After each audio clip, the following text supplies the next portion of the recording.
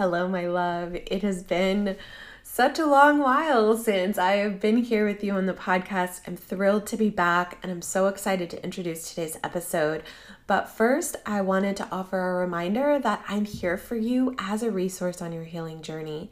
It's my purpose work to show up as a healing mentor for empaths and highly sensitive people, empowering you to step out of survival mode and get into thrive mode as a sensitive. So if you're in a place in your life where your sensitivity and the things that make you different or unique or feel like a black sheep feels more like a burden than a superpower like it can be, please book a discovery call with me. It would be my absolute joy to hold some space for you, to empower you, and offer some more clarity around what the right next aligned step is for you in the season of life that you find yourself. Whether that's working with me or something else, I would love to serve you in this way. So I'll link that discovery call booking in today's show notes.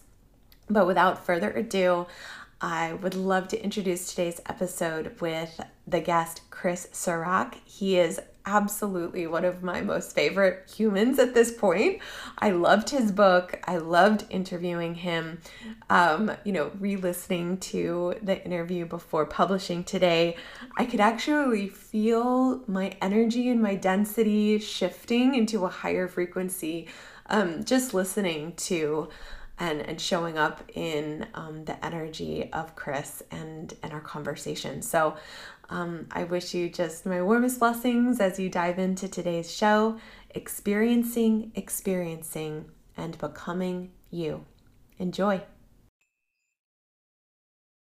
Welcome, my loves, to the Sensitive Collective podcast. I am your host and healing mentor, Laura Ann, and today it is my great privilege to introduce you to our guest, Chris Serac, author of Be You, speaker, coach, facilitator, and just beautiful human. Welcome to the Sensitive Collective podcast, Chris. I'm so excited to have you on. Oh, thank you, Laura. And I'm just as excited. And yes, ultimately, that's all we are is beautiful humans, which is all we need to be. Yes, and that's so in keeping with everything you go through in your book. And I have to just say, you know, I, it's not my first rodeo, as we say in Texas, which is where I'm from originally. And I've been on this self-development healing path and in that world for a really long time. And I've read a lot of self-help books, I guess is the moral of that story. And your book, it was just such a breath of fresh air, and I have so enjoyed connecting with it. And you have such a gift for taking some ideas and concepts that have the potential to be really dense and complex and complicated and boiling down and reducing them down to just their purest essence in a way that feels really relatable and understandable and something tangible that we can really integrate into our lives. And so that I want to celebrate that because I feel like that's a rare gift that you have. Oh, thank you. Thank you. That's so kind. And really, all of our, gifts and our calling comes out of our own experience. And so I think I wrote what I wish I had had when I was first starting to really embrace my path and come out of my previous mold, and that was to write something that didn't have language or vocabulary that got in the way of the wisdom. And that was my previous career was a user experience researcher and designer as well. So it was always about finding the path of least resistance. So the book is written in a way where there's as little as possible that could possibly offend you or trigger you, which would then just get in the way of absorbing the wisdom that's been around for thousands of years, right? This has been since the dawn of time, and that also made it very accessible. So there's very short chapters, and as you know, so yeah, that was a result of my own background. That's so cool. And accessible is the word. I was grasping for the word, but that's exactly it. I feel like this is going to become one of those books that is really foundational recommended reading for all of my clients. So just well done. And I'm curious, Oh, you mentioned a little bit your own sort of metamorphosis and your own journey, and uh, I know a little bit about it, but if you could share, how did you become more you? How are you the you that is here with us today, and that was inspired to write this book? yeah. Well, I think, what happened is that life happened and there were lots of little things. And I didn't really have a crash and burn kind of hit rock bottom story, but it was a lot of little and often very difficult experiences and all the areas of life that we all kind of attach ourselves to and then relationships and career and maybe one of the first indicators was that ultimately I became a lifetime consultant for startups, mentoring startups, but also corporate. But early on, I wasn't able to keep a job, and I was wondering what was wrong with me. So that's when I went through the process of realizing, well, I was going to have to carve my own path, which was very scary, and be a consultant and a freelancer and create my own businesses and so forth. And so it's things like that where we realize what we're doing, it doesn't feel right, it doesn't resonate, and no matter how hard we try, it's just not going to work out. So we have to learn to really embrace our true nature. It doesn't matter what anyone else is doing. They have their path, their journey. There's no right or wrong. It's just what's right for us. And so trial and error and along the way. And I just learned more and more about myself. And I think then there came a point right before writing the book where I had worked on myself so much that it became bigger than me. There was as we work on ourselves and we heal ourselves, and we come out of that self-absorption of what's wrong with me, and then we come out of that to turn outward, and that's when we can become of service because we've worked through the stuff ourselves. So our challenges ultimately become our calling. Yes, I love that. It's so true. Your pain becomes your purpose, and you are always your own first client. It's like you figure it out for yourself, Yes. and then you figure out how to, like you said, allow that to be how you are of service to the world. And there are so many. I love that you kind of the history major in me. It's like you've given credit to the source material by saying, all of the eons of truths that humanity has come to, that you've brought together and synthesized into this book. And so there's some threads that we see through everything, some of those truths with a capital T, which maybe don't really exist, but so I'm curious, when we're looking through what some of the themes that really come up, are like the roller coaster, like you're talking about, of life, these circumstances that come up, and there are teachers, and there's really throughout the theme of life is happening for you. Life is not conspiring against you. It's not trying to make it hard for you. That all of the hardships that we encounter really are, we are manifesting them to be the teachers that we need to bring to light the things that we still need to heal. And you speak a little bit as well to the roller coaster ride of an experience that can be, especially when we're stuck in our headspace, which is how we're kind of programmed to operate in the modern world, where all these sort of floating heads going around. And I'm curious, do you have any moments that really stand out for you with clarity, of those aha moments that, oh, I'm in just my headspace and needing to move out of that?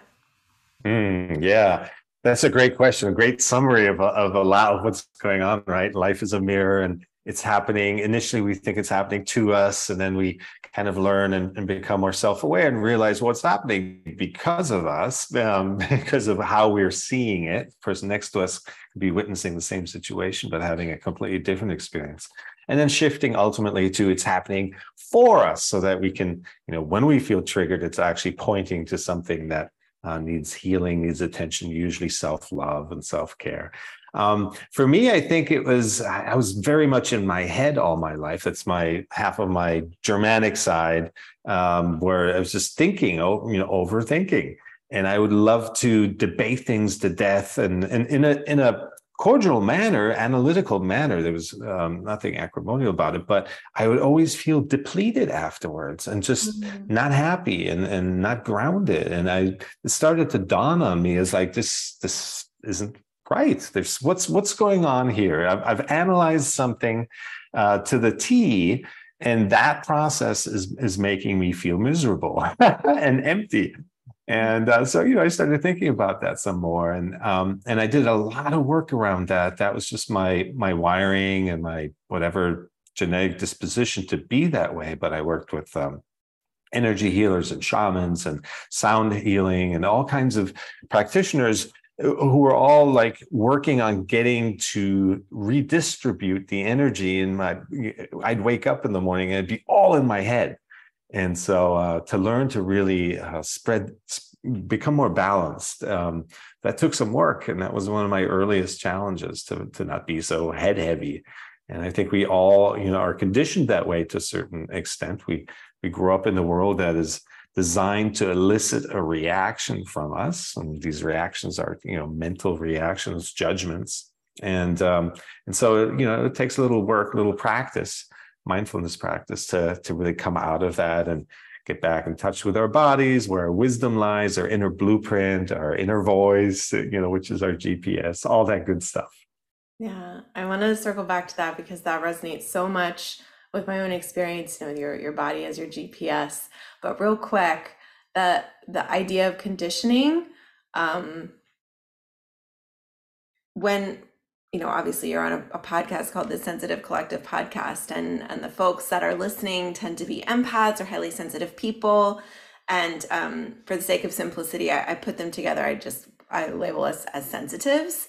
So as sensitives, we get so much conditioning through and programming from a very, through the world and our family systems and our religion and our culture, all of the places, so many layers of that what it is to be us is somehow deficient and wrong and not desirable, because we live in a world and in a culture that so values the seen, the evidentiary, the more of the masculine energy, and so I'm curious for you, what was that shift in conditioning, and how did that play out for you? And even with the headspace piece as well, in coming to terms, because I know we'd spoken before that you identify as a sensitive as well. How has that manifested for you on your own journey of healing and self-realization? Yeah, great question too. It makes me dig deep. I was always. Firstly, I think, as empaths or HSPs, we're being asked to dig even deeper. So taking on other people's energies and just whatever sensitivities that we have are more heightened. So we're having to do the same work, just even deeper, go even deeper to really contain all of that power, which ultimately I think is the gift that we then bring into the world. Yeah. I noticed this early on, even when I remember as early as 11 or 12, listening to friends talk, I was always looking for the energy behind their words, the motivation. Where was this coming from? I never just took words at face value. And I thought everyone was like that. And that was, that was a long journey to realize, no, this is not the normal state. Most people just respond to their definition of what they're hearing. So that was an early sign of just being much more sensitive and in tune and connected with somebody else's feelings, often better than they knew themselves. And then, how to find make space and hold space for that capacity in life. I just, over time, I think I became more okay with just being me. And because, again, we learn most of our journey consists of being off of our path.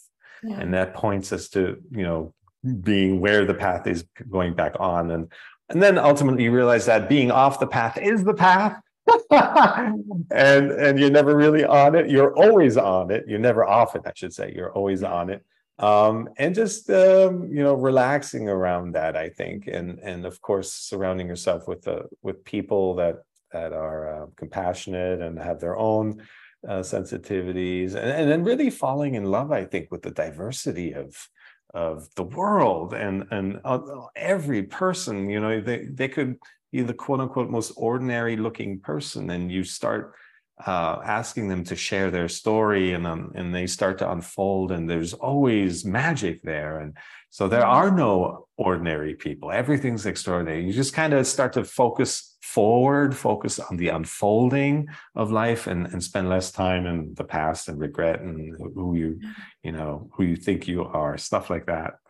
I love it. I have to say I laughed out loud. Or you're talking about the different paths, and I love to use that kind of metaphor. And healing is a journey. It's not a destination. You are always healing. It's kind of like you were saying. You're never fully baked. Self-realization isn't an on-off switch. But one of the things that really got me was when you were talking about, where is it, the three roads, because immediately when I was reading that part of the book, I thought of the Matrix and the spoon. It's like, you are the spoon. And Yes. you're Oh my speaking gosh. to that now, that there isn't just one path. There's, these different ways in which we're showing up to in relationship to ourselves and to the world and our triggers and all of these different things. And it's almost like you can simultaneously be on all of these different kinds of trajectories and these different kinds of terrains, and landscapes at the same time within yourself. And that's okay. Right? It's like, because again, judging myself and criticizing myself for being like, oh, I feel like I've been here before, I've seen that tree, isn't gonna actually help, because maybe I needed to see that tree again. Or maybe it's just a similar tree that looks the same as the tree that was 20 miles back, but it needed to remind me of something that I needed to take a deeper look at. And that idea of consistently, always to a purpose, evolving for your highest good. And that can feel really challenging, and that can feel like blissful flow. And yeah, so I love that. I remember I made a note. It's like, you are the spoon. It's your That's awesome, because that Matrix is my favorite movie. In fact, I after that I stopped going to the movies until recently. Everything Everywhere All at like, Once. why That bother? actually, yeah, exactly. That was it. So yeah, I broke that 20 something year hiatus just with the Everything Everywhere All at Once movie, which is also has That's my that. favorite movie Highly currently. recommend it. Yeah. Yes. I've seen it Um, 3 times. yeah. Yeah. I've seen it 13 times. So Oh just my to gosh, show you how much you've it got the means. record. Yes. Um, that's my favorite chapter too, because it really sums up the our just life experience. And there's so much diversity and change and discovery, all the things that you said, just in recognizing that this is the design of life, and it really wants us to be whole. And there's so much depth to us. The our inner world is so much bigger than the outer world. And then when we realize, as we work on our inner world, the outer world starts to expand and is ultimately just a mirror, again, a reflection. So we're the masters of our own kind of expansion and our own universe, and then ultimately the oneness of it all. So it's an incredible time that we can have while we're here. And yes, there are challenges, but when we become the awareness of our thoughts and feelings, of the situations, then we're the container. Our awareness becomes the container of those situations. So nothing is bigger than us ever. Nothing can trouble us enough to make it really, really too difficult for us. So the more we sink into our awareness of our design and our journey and our expansion, then I think then it really becomes an incredible adventure. Yeah, the greatest adventure. Um, Yeah. you know, one of the biggest challenges I think for folks is knowing how to tune in and step into the role of curious observer and really embody that space of self-awareness. And you speak a lot to in the book the inner voice, and that can feel so challenging. How to, you said if you listen to your inner voice, your inner voice is here to guide you. As long as you listen, you can't go wrong. But oh crap, what if you don't know how to listen to your inner voice? What do you do? So I'm curious for you, what have you found for yourself and for your students and clients, to be some of your tried and true and most favorite methods of how to tune into your inner voice? Yeah. So tuning into your inner voice is really tuning into your body. And tuning into your body means coming out of your head and that noisy headspace. So there's lots of things. Breath work is one of them. That is a universal tool. Everyone has it. There's no stigma or dogma attached to it, and you can use it in any situation. I mean, first thing when you wake up, and I pour myself a glass of water. I tune into the senses of seeing the water, the bubbles, the swirls, the color of it, the sounds it makes, and all of that. And that pulls you into your body, into presence.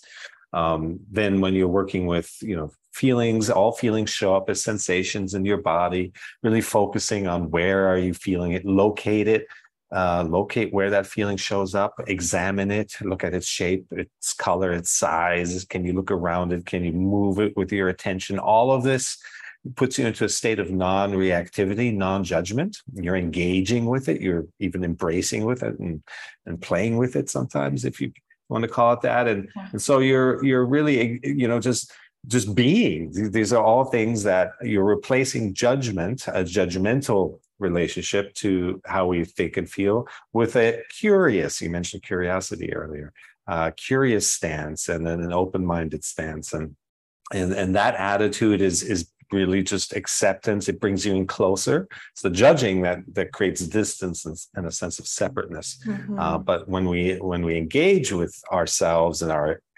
senses and how we experience things, then it brings us closer into our body and into that wisdom and that subtle voice. It is a subtle voice, but it becomes amplified, and you start to get closer to it. That's why it gets louder, because you're much closer to it now, and you naturally kind of leave the noise of the head and the sense of urgency of time and the past and future and regrets and anxiety and projections into the future. All of that noise you leave behind as you're just getting really, really present with how you're feeling and how you're thinking.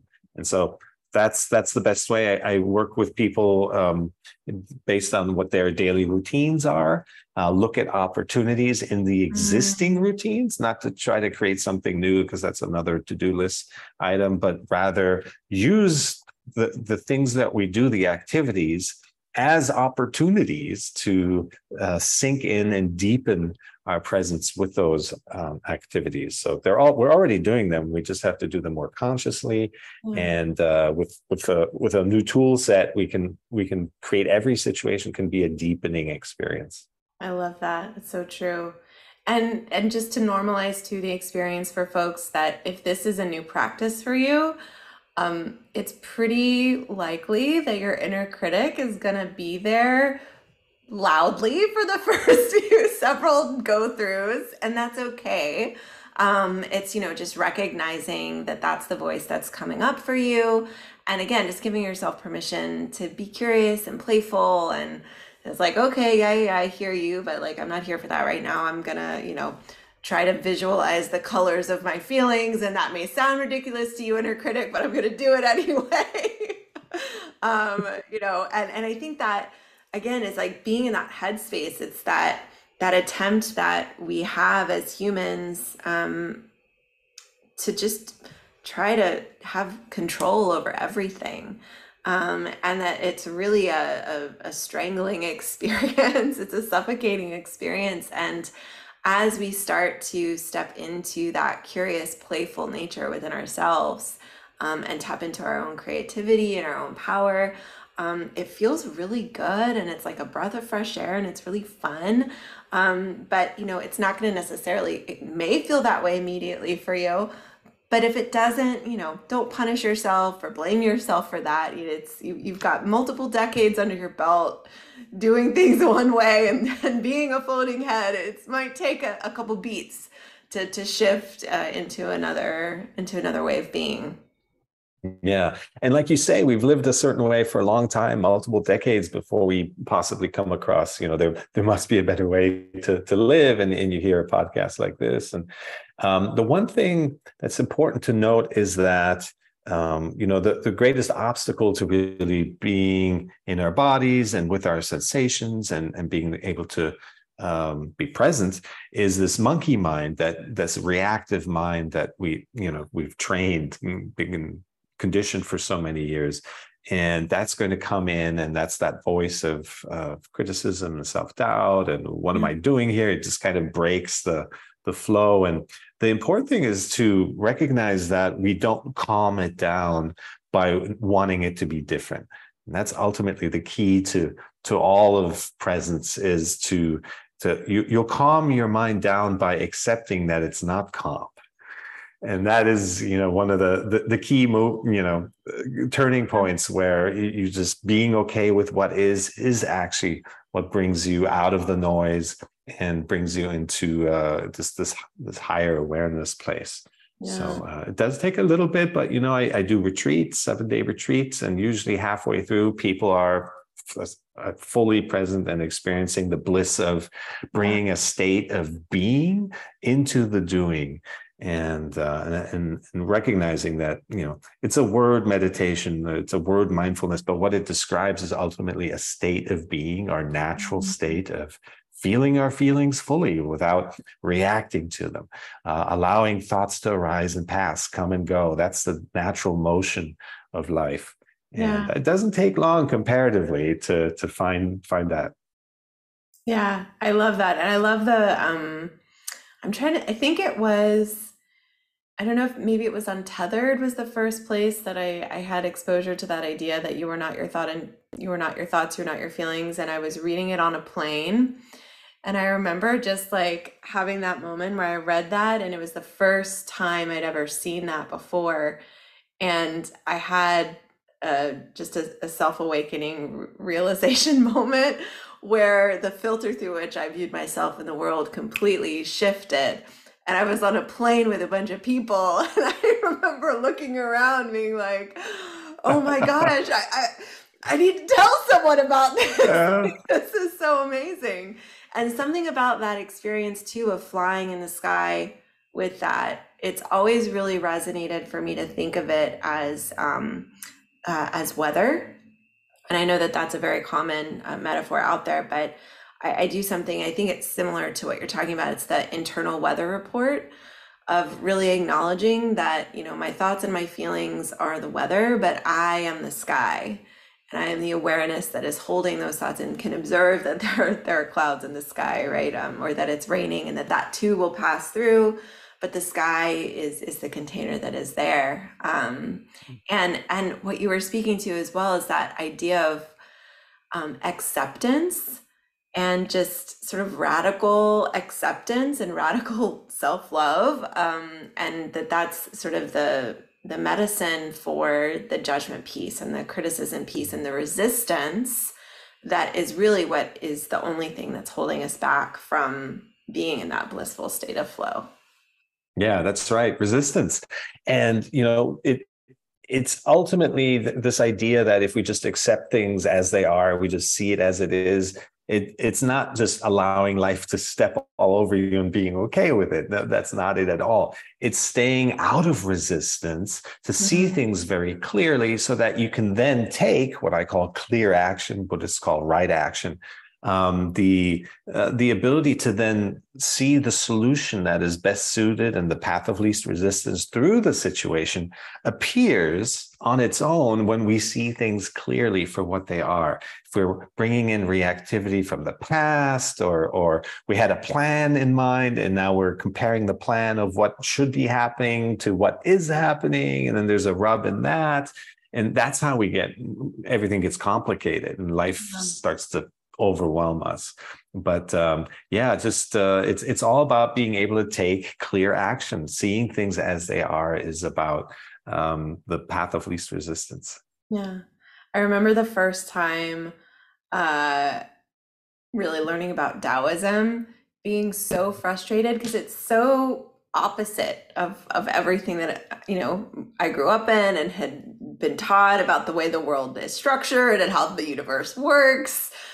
And very much linear time, and there is a plan, and there is right and wrong. I was raised in a very strict religious faith, and of Southern Baptist, and it was very clear what the rules are.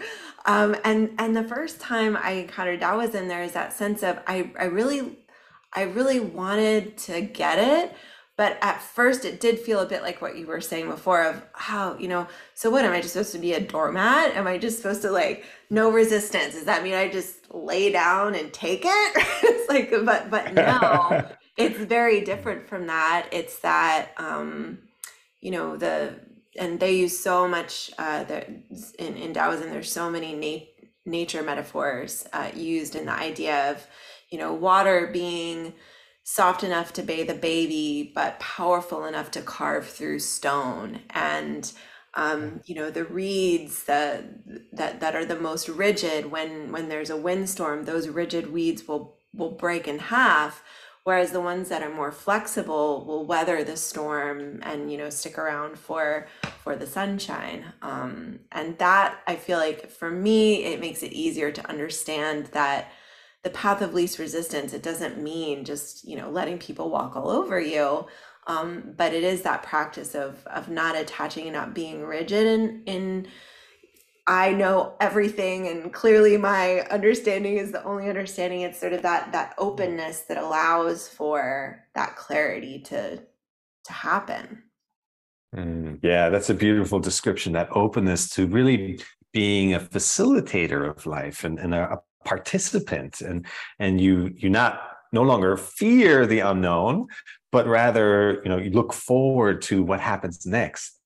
And so all of that is, I think, bit by bit that falls into place, and it takes a little practice, and but again, life is teaching us these things all day long.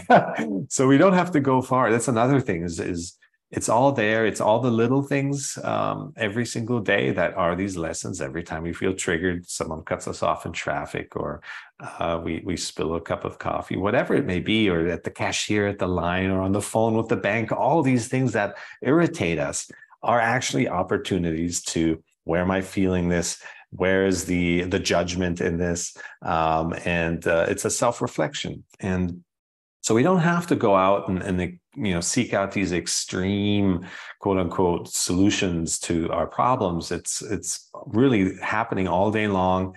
And this is how it's designed. And ultimately, all the busyness becomes secondary. It's really learning more about ourselves is the primary purpose of all of that. And once we embrace that, then we don't cling to and attach ourselves and so much importance to all the stuff that we used to think was important. Yeah. And so we become bigger, and we become as big as we allow ourselves to be. Yeah. And there's that element of falling in love with yourself that you speak to in the book, and I think it's sort of threaded through what you're talking about right now. And that to me, it's one of the pillars for my own journey and what I work with my clients around too. It's that sort of two sides of radical self-love and radical responsibility, and that each inform and temper one another. But and it's something that all humans struggle with, and all humans need support around, is learning how to really love and accept ourselves. And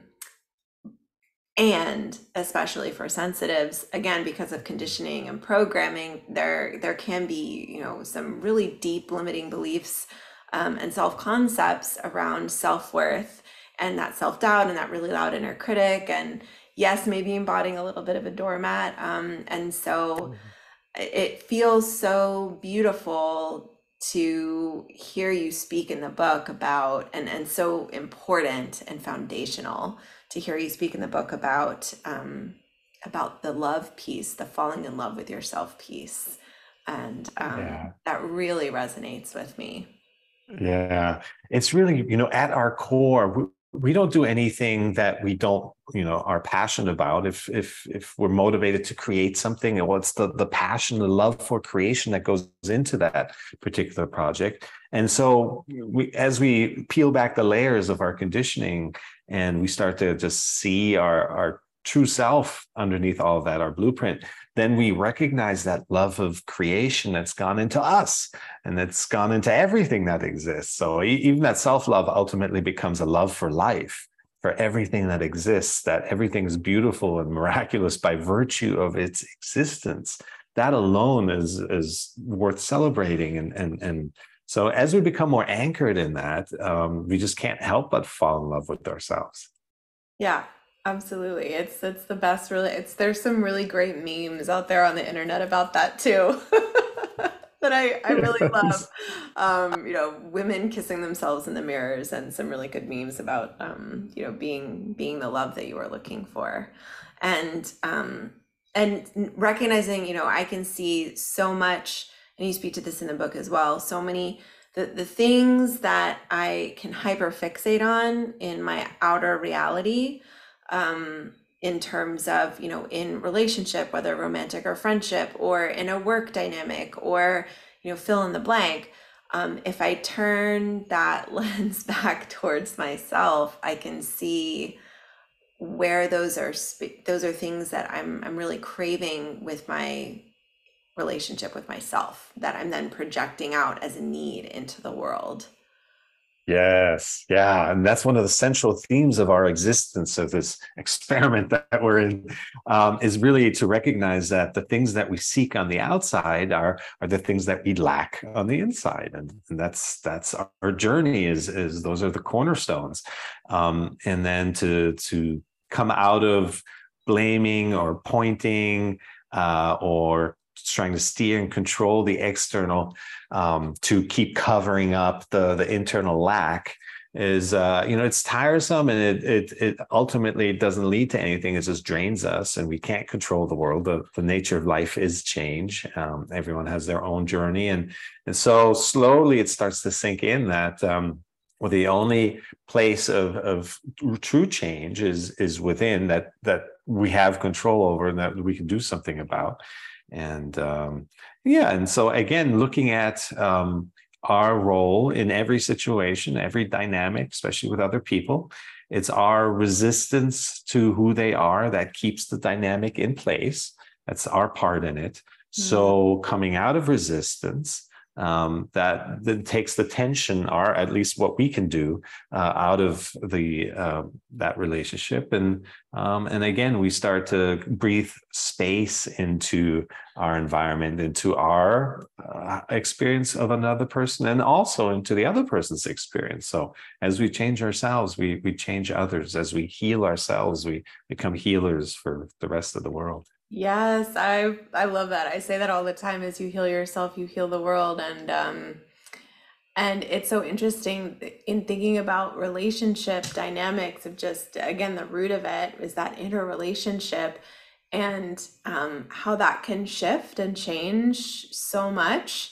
Um, and for me, I think that has felt like one of the biggest places of resistance on my own healing journey, is attachment to identities that I've had for myself. I'm 5 years sober, and one of the biggest challenges in stepping into sobriety for me was the identity that I had, really tied to being that fun-loving party girl that, was always up for, whatever crazy adventure, with a flask at her hip and a joint in her hand, and whatever. And I had internalized that behavior so much that it became a core part of who I was. And so when I stepped away from that, I had like this existential crisis. Who am I? What is life even without these things? And I love you speak to identity in the book about that process.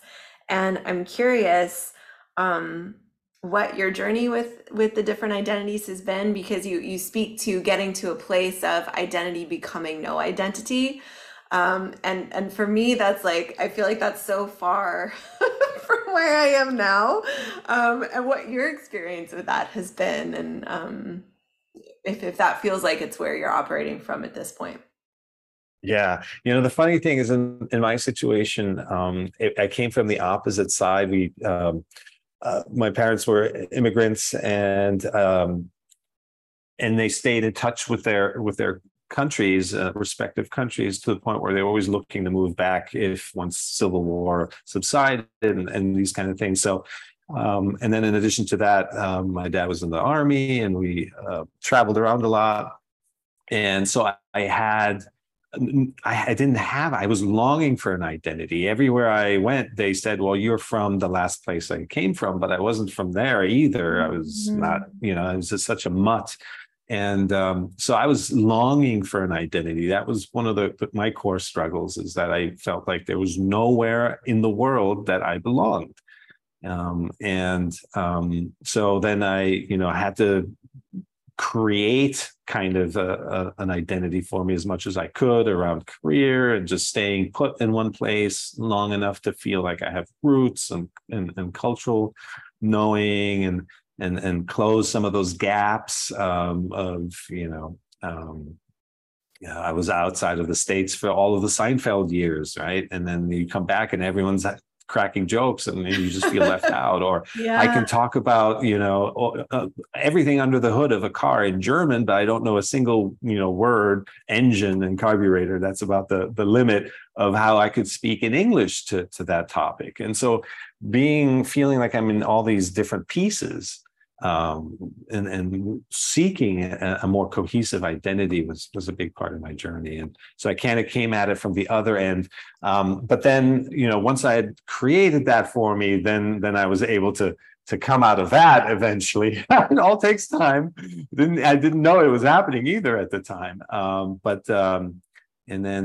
So your ultimate identity is not to have one. I think there's still a limit to being in our bodies in this physical dimension, that we have to be contained by something. But and you could even argue, if we want to go really deep, that awareness is some kind of construct there. But it's as open and as vast and as unlimited as we can be, that I've found. And that is the nature, right? It's in alignment with the rule of law, if you will, or how life seems to be designed to want to work, and just being a participant in that, not questioning things, right? The voices of self-doubt and thinking we know better, or what if, the fear of the unknown, which is our future. Recognizing that all of that are, seeing the symptoms, like our mind is designed to know things. So when we live exclusively through that mental lens, then of course the future is going to be scary. It wants to know things. It's always looking to fill the next unknown moment with something it knows, even if it's purely made up, right? And even if it turns out completely different, we never seem to learn that lesson of like, well, that didn't turn out as expected. And then we create expectations again, and then it repeats over and over. So there must be a better way. I think the key is realizing there's a better way, a different way to live, than to keep repeating this cycle of setting expectations and then feeling let down.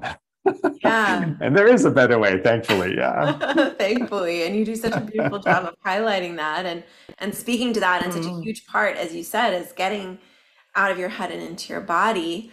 And that, that's one of the pieces that I sometimes, because I got started as a massage therapist, a body worker, a myofascial release therapist, an energy worker. Like, that was my sort of gateway into the healing world for my clients and for myself as well.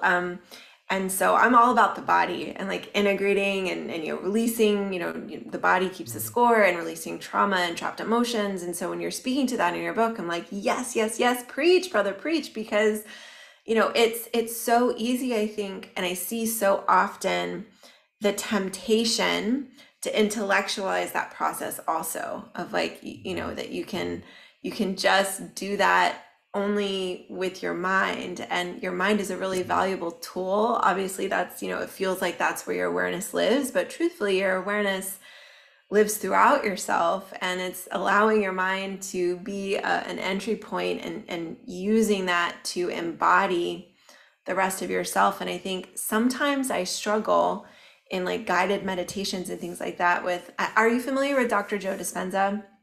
Yes, of course. Yeah, I love him. I love his Yeah. work. And I think for me, I find, and I'm curious your take on this. Help me is basically what I'm asking is for your help on this. Because in his meditations, one of the things that always triggers me, which is clearly a sign that there's something there, is I almost feel like he's devaluing the body and the emotional energy that we're experiencing in our body in favor of like our ability to visualize and consciously control reality with our mind. Mm. And I know that that's a tool and that's an entry point, but whenever I hear it's like, you know, that it feels like there's a value judgment there of the mind over the body. And I just like, I almost have like a gag reflex whenever that comes up in his meditations, because it's so opposite to what I have felt to be true for myself on my own journey. Hmm. Yeah, I think, different meditations work for different people. We're all wired differently. We're all at different stations in life. And what you're describing there is, his stuff is so popular and so effective because, most, if not everyone, does approach the journey of self-realization through the mind, through wanting to know the facts and the science, and really kind of just understanding it before it can sink in deeper. And so he does, approach things from that angle.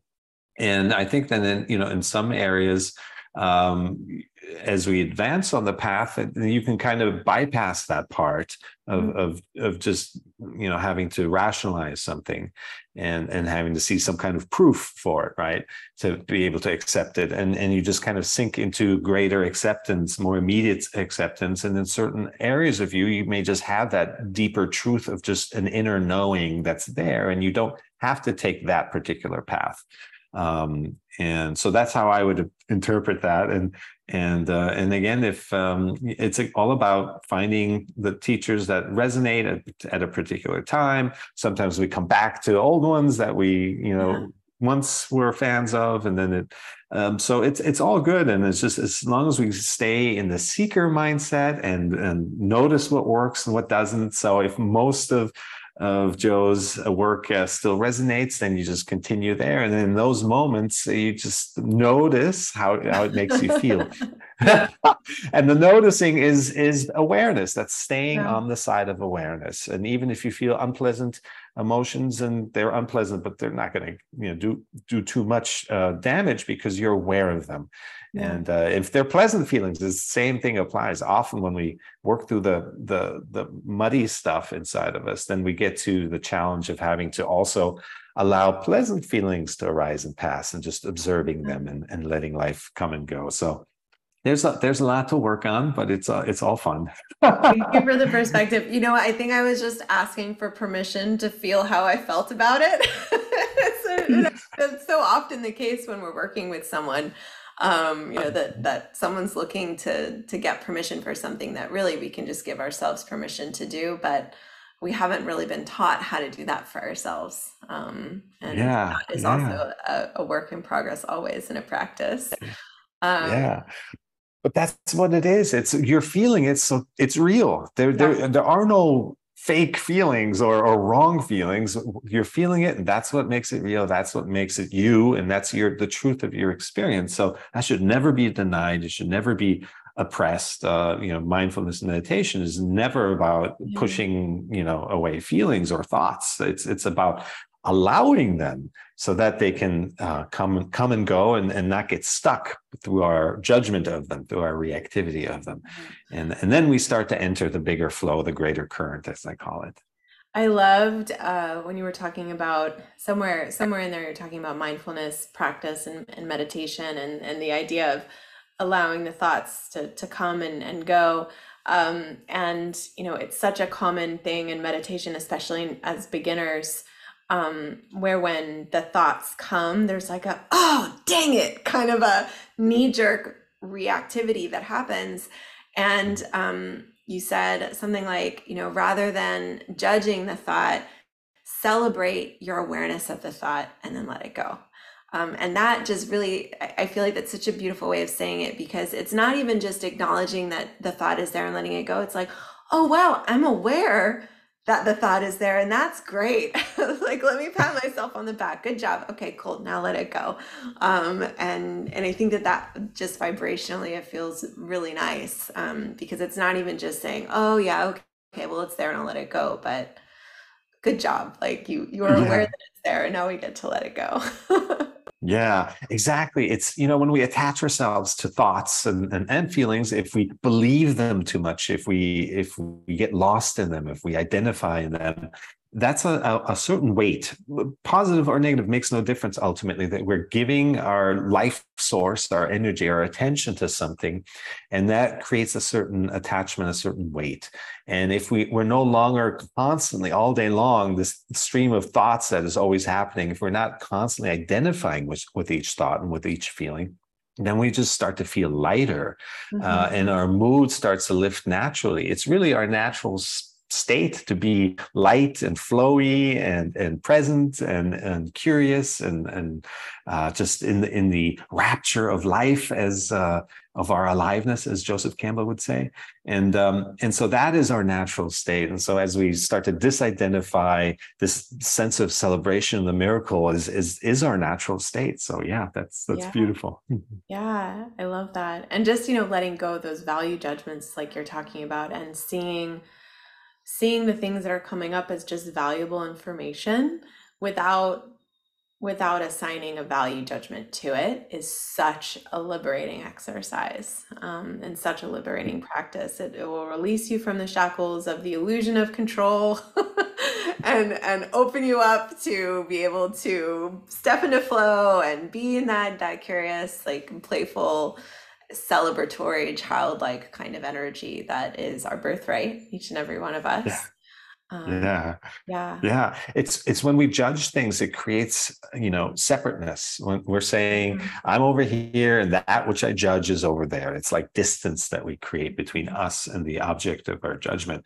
And so if we're judging all day long, we're just creating all these little hits of judgment, labeling, defining, even calling a tree is taking into the kind of the mental judgment definition space, and we're no longer connected to the experience of the tree, the presence of the tree.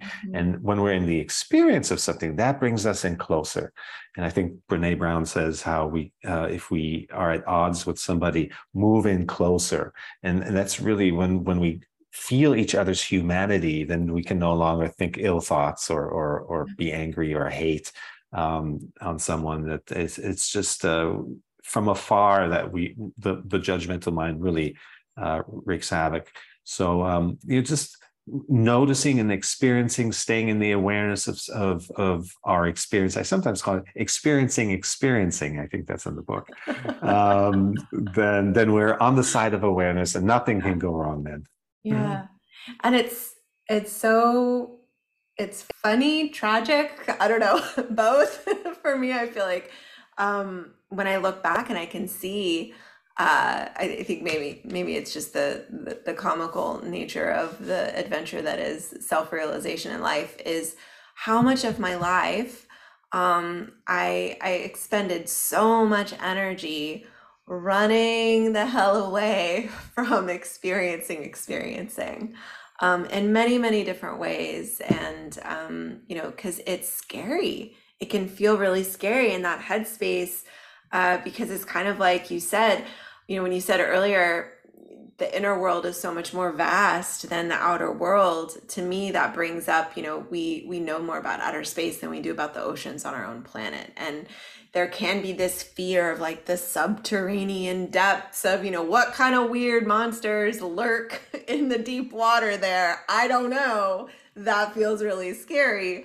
I'm going to run in the opposite direction. And that has been, my experience in healing as well. And, you know, like I said at the start of the show, it's not my first rodeo. I've been doing this for a long time, and that fear is still present. And I think that I want to normalize that for people. But we just get better at stopping the run and saying, okay, I'm going to stop, I'm going to turn, I'm going to take a dive. That doesn't necessarily mean that you stop running 100% for always, right? Like that. Yeah. It's a very deep program that we have to fear the unknown, even if the unknown is within the inner depths of ourself. You know, diving is a great analogy in that. And I only recently started scuba diving. And they first start you in the pool, and then you go into shallow water, and then you go a few meters more, and so forth. And I think when we take that analogy and look at life, is like we don't have to go into extreme depths right away, right? If we start with little things, small triggers, small weights. Same thing when we go to the gym, we don't start to try bench pressing 250 pounds right away. We start with small weights, and we don't jump into the heaviness of it right away. And so we develop our awareness muscle on these little things. And then allow that to guide us to the next depth, if you will. And then as long, always feeling like this is safe. Of course, I'm teetering here a little on the edge of who I know myself to be, or who I'm letting go of, all that, but always stay safe. There's no reason to go any faster or more extreme than what feels right and what feels good and what feels safe. So, and there's lots of little opportunities. It's, again, when we're hyper present, there's the simplicity of the present moment is so simple and so easy. And so an example I mentioned is my mom had triple bypass surgery. She lives in Germany, and she was afraid of coming to see me out in California. It seemed like this big, overwhelming trip, and from the trauma that she'd experienced. And so we worked on breaking down this big, scary thought down to, well, when you're folding your clothes, right? And you're feeling the texture of it, and the colors and the memories associated with it. That feels easy, right? She goes, yes, that feels easy. So scale it down to what feels easy. And then the next step is you're putting your clothes in your suitcase and staying with that activity, experiencing, what you're doing, the task at hand. It's only when we get lost in kind of these big scenarios that we create the space for fear and anxiety to set in. And but if we stay really with, those are the small kind of actions that set a positive momentum. That's why they say you should make your bed in the morning, and in the military as well. It's a win. It's a little positive win, and it sets the tone for the rest of the day and creates positive momentum. So we can go deeper and deeper, come back to that, by just taking it one foot at a time, one little activity at a time, and stop when we feel like it's enough. And there's a limit to how much we can do at any one time, any one period. Sometimes there's long rest periods, and if it feels like you should be resting, rest. The body is saying rest, so listen. Yeah, so it's so true. The little steps, the day by day, the knowledge that it's cyclical. So, it's not going to be the same experience of experiencing all the time. There's going to be a lot of ebbs and flows that happen. I'm curious, were you in the military? We were civilian. So my dad was a doctor for the U.S. Army, and we were stationed in Germany for 5 years. From there, traveled all over, and up and down the East Coast as well. And I went to college in California to get as far away as possible from anyone who knew me. But that was my journey, and then you start seeing that it all was a reflection of who we are. It had to happen as such. And those were, we were seeking, without knowing it, we're always seeking the experiences that we're needing to have in order to grow and come out of our limiting beliefs. And ultimately, every belief is a self-limiting belief. And because we're taking the vastness of everything that's possible and just shaving off a little sliver of it and saying, well, that's true. You know, my handful of beliefs, that is reality. Mm-hmm. And there can be some scary. I hear this a lot. So as we let go of beliefs, and become aware of truly how big we are, that could be, you know, scary as well. It's like, oh my goodness, there's so much more there to me, and so forth. And again, just take it day by day, step at a time, and you'll be fine. You don't have to more than fine. Yeah, you'll be great. You'll be you, right? Yes, exactly. Perfect. Yeah. Oh, yeah. We don't have to take in the vastness of everything. I have a tendency to want to do that. That's as a sensitive, as a Scorpio, where we talk about identity. Yeah.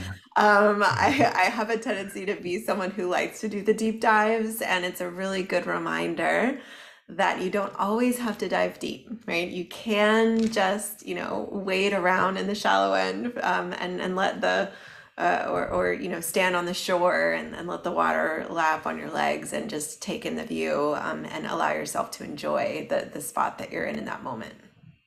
Yes, awesome. Yeah. There's one more thing that often is mentioned, when we talk about being yourself. I get this question a lot: is, well, what if I don't like myself? Then, being more of myself, why would I want to do that? And, to that, I respond in that the parts that we don't like about ourselves are not ourselves. That's not you. The self-criticism, the self-hatred, or the limiting beliefs, that these are all layers of conditioning. And that's what the journey is all about, is peeling off those layers. So ultimately, noticing that there's parts of you that you don't like is already a great first step, because there's a blossoming awareness around that. And so, as always, just keep going and keep feeling and keep investigating. Yeah. Yeah, I love that, because we're never fully baked, right? It really is all about who you are in this moment and peeling back the layers. A while ago, I shared an episode just about my own personal journey. And, ultimately that was sort of my conclusion is, it all had to happen that way for me to be who I am today, to be here with you. And that really, self-realization and healing, it is just peeling back the layers to becoming more you, to becoming more whole. And paradoxically, you are simultaneously perfectly whole in this moment as well. Yes. Yeah. Oh my gosh. Oh, ooh, it feels so good.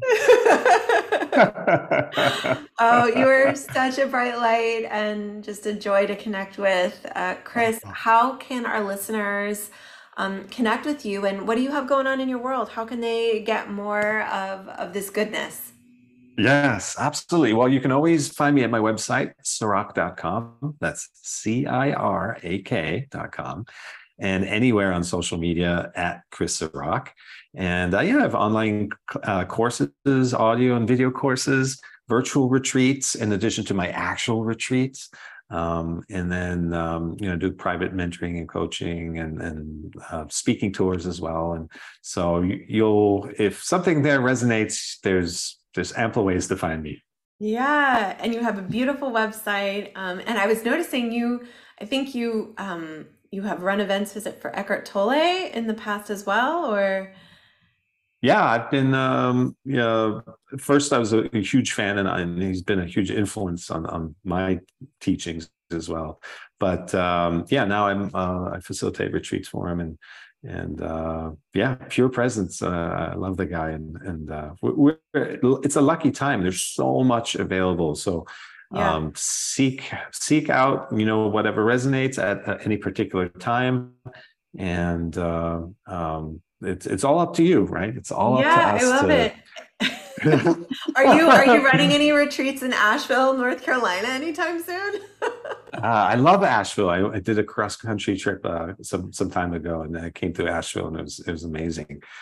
Great energy there, University of Town. But the next one is in end of October in Bali, where I'm based. And but just check my website. There's if new events pop up, then maybe one near Asheville, and we'll put that on my calendar. Yeah. Yeah, there's a really cool, and I'm blanking now on the name, but there's a really famous Ayurvedic doctor who, for a long time, had his headquarters in Santa Fe, and he has a school that teaches folks how to be Ayurvedic practitioners, but it also has a clinic where you can come be treated there. And they have just moved to the Blue Ridge Mountains outside of Asheville and are creating this really beautiful like event and retreat space. So I'm putting that on your radar. Yes. Oh my gosh, that sounds fantastic. Lure me in. That would be great. Indeed. Oh, Chris, thank you so much for taking time out to join us on the Sensitive Collective podcast and sharing your insight, your wisdom, your experience, and your beautiful light and love and energy. It's been just an absolute pleasure to host you today. Oh, thank you, Laura, and so much as well. As just even as I'm speaking, I can just feel the aura of your light and your presence. So thank you so much for holding space for today's conversation. Oh, it's been a joy. I'm going to go ahead and I'm going to close out today's episode. And just know, I'm going to be linking everything we talked about in the show notes. So you'll have access to Chris's website and all that juicy stuff, as well as his book in the show notes for today. And I will close, as I always do, reminding you, Chris, reminding myself and our dear listeners that you're doing the best you can where you're at with what you've got. And I love you.